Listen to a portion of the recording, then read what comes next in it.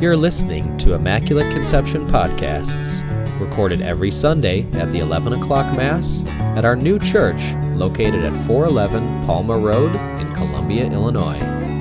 For more information about Immaculate Conception, please go to www.icc-columbia-il.us. Our pastor is Father Carl Scheer. And now, enjoy the podcast.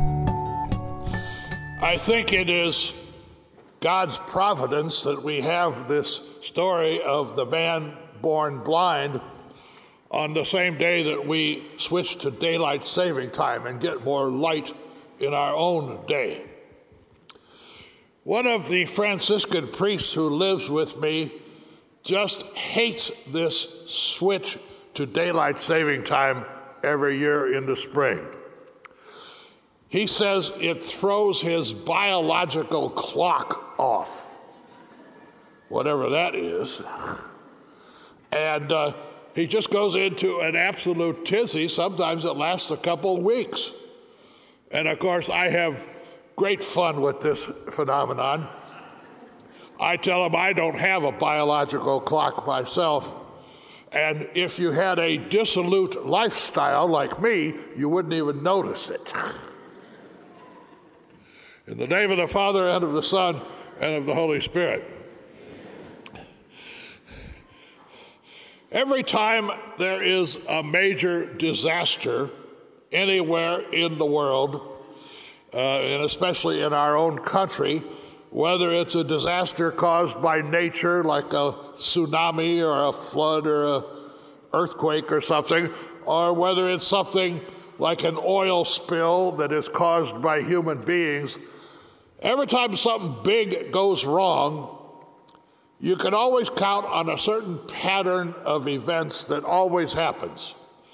After the initial news reports and the shock settled down after the first day or two, invariably somebody calls for an investigation, because we have this deep-seated need to find out why something went wrong, hopefully to pin the blame on somebody, and then to make provisions so it doesn't happen again.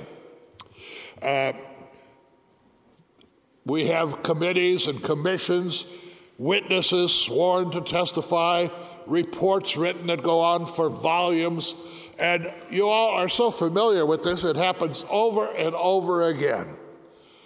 The one going on right now is the one about school violence. And I'm sure you've noticed the same pattern of behavior took place in Florida, down in Washington. All the lawmakers and those who are supposed to react to these things are conducting investigations. The problem is we seldom ever get to the right conclusions, because as soon as the news is taken over by some other event, we forget what we were about, and these things never get quite resolved. It should be some consolation, I want to suggest today, that this behavior of investigating is as old as human nature itself. Certainly goes back to the time of Jesus, because this gospel reading that we just did in dramatic rendition basically was an investigation. Now you might say, why did they have to investigate a miracle? Isn't that something good, not a tragedy? Well, it was a tragedy to the eyes of the Jewish rulers of the time of Jesus, because Jesus didn't have their approval to do his ministry.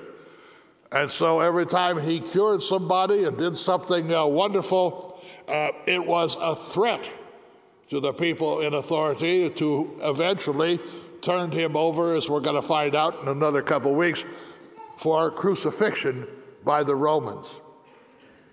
So after this man who was born blind was miraculously healed by Jesus, human behavior took over, and they said, we're going to have a hearing about this.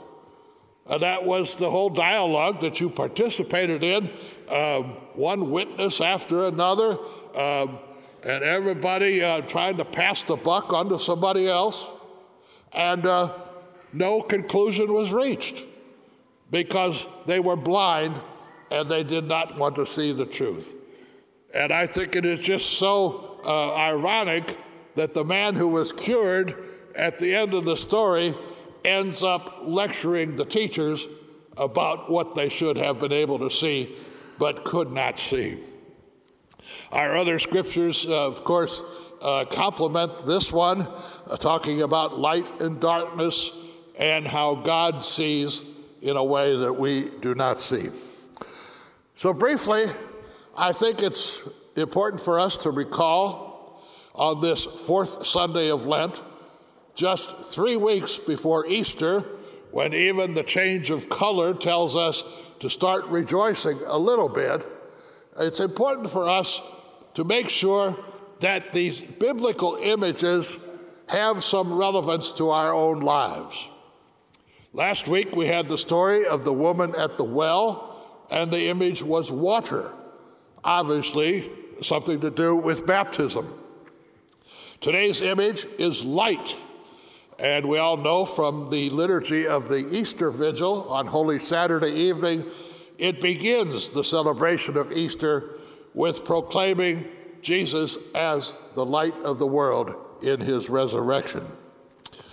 So I think it's important for us to just pause briefly this morning as we are now more than halfway through our Lenten journey to make sure that we are walking in the way of light instead of the way of darkness. This Sunday, as they witnessed at the 9 o'clock Mass, we have the second of the 3 scrutinies of those who are candidates for baptism or profession of faith on Holy Saturday, making this faith journey in our church for the very first time.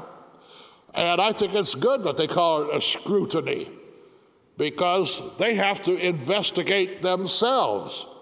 And the church also investigates them to make sure that they are indeed on the right track. And so they have got to ask themselves, have they studied carefully, and do they indeed see Jesus as their light and the light of the whole world? It applies also to us who were baptized, most of us, years and years ago, to recall our faith journey as a journey from darkness to light. We say that the church, in its evangelizing, is the light of the world. And indeed, that is what we are called to do, even when everybody else is wallowing in darkness and in ignorance and error. We have the truth of the gospel, and it is our task, whether it's convenient or inconvenient, as St. Paul says, to proclaim it day in and day out. Sometimes being a light in the world is a very lonesome place to be.